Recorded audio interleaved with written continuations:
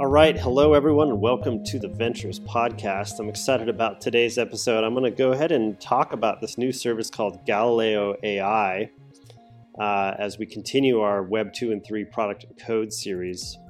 And then in a little bit, I'm going to talk a little about CSS and walk through some code a little bit. But first, this is a screencast, so if you're listening to this episode, you can visit the link in the show notes to watch the screencast. And if you're watching, you can always switch over to the podcast at any point. You can just search for Ventures in your podcast player and it should show up. So, okay, I came across Galileo AI, and in the screencast here, you can see the quick demo. You type in a prompt, and it will generate in Figma a UI design so that you can just dream up a set of prompts for an application and get a design. Now, I'm on the waiting list to go check this out, so hit me up if any of you are on this and have tried it thus far. But really, we're going to get to a place, I think, quite quickly where these types of applications are going to be available, and we're going to have at least a first go, a rough draft at designs that are going to jump into Figma here. And as I showed, I'm no visual designer, graphic designer whatsoever, but anybody can jump into Figma and just start moving things around and change fonts. And I used this a few episodes ago when I was walking through how Ruby on Rails works. But you can generate lines and little things and boxes and whatnot. And so I think we're going to quickly get to not only a kind of like a co-pilot for interface design, but we're going to be able to then translate this from Figma to code, so that you're going to basically copy and paste what you generate in here into your code files, and you're going to be off and running. So look for this. Check out. I'll put a link in the show notes to use Galileo.ai. But I think we're going to see a lot soon. So maybe you can get into the wait list yourself.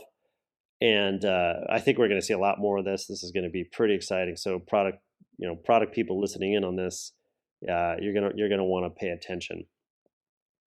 All right, so switching gears over to code. So last week we did a bunch of these heading H1, H2, A3, different paragraph tags, and I linked over to W3 Schools so that you can learn more.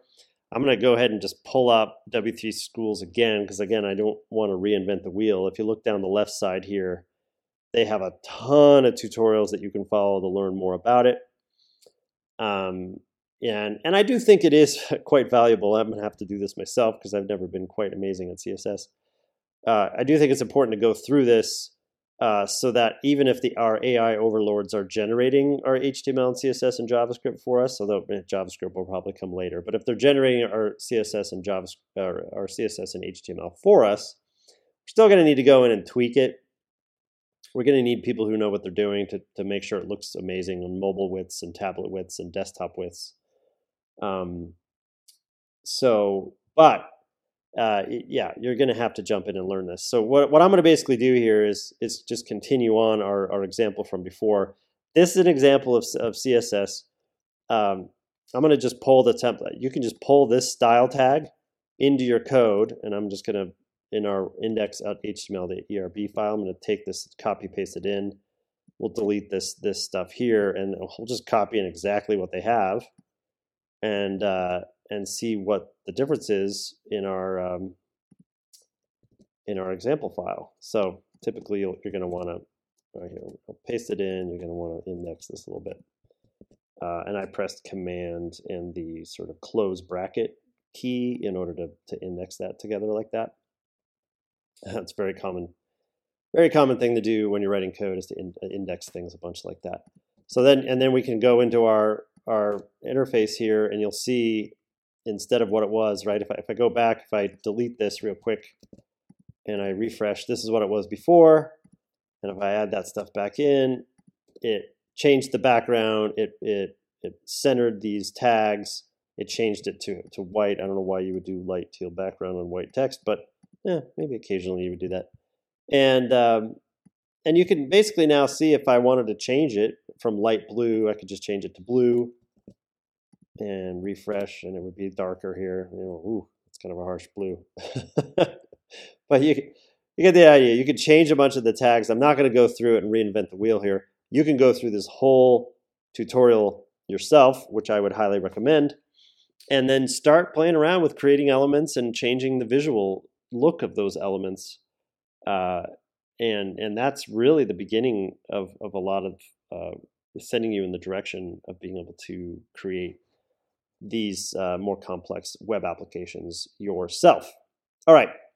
Thanks for watching. Thanks for listening. As always, you can get a hold of me. Just my email is will@wclittle.com. Happy to answer any questions. And have a great rest of your week.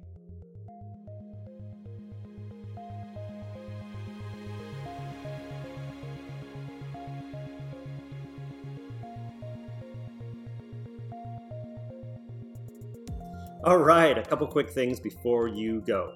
Number one, I have a general newsletter where I write about technology and startups and health science and teaching people to code. And I write about a variety of different subjects that we talk about on this show. So if you go to wclittle.com, there you'll be able to subscribe, and you'll also be able to subscribe to particular topics. If you're just interested in one or a few of them, you'll be notified right when I publish new content in those areas. Number two, my partners and I at Proto Ventures have a portfolio company called Startup Rocket. If you go to startuprocket.com, there you'll be able to receive coaching guides and customize an operations framework for you and your team and your advisors to be on the same page in terms of what is the appropriate next step for you and your entrepreneurial journey. And finally, if you wouldn't mind leaving a review anywhere that you have listened to this podcast or watched this podcast, it'd be super helpful to help those who might be interested in consuming this content as well. Thank you.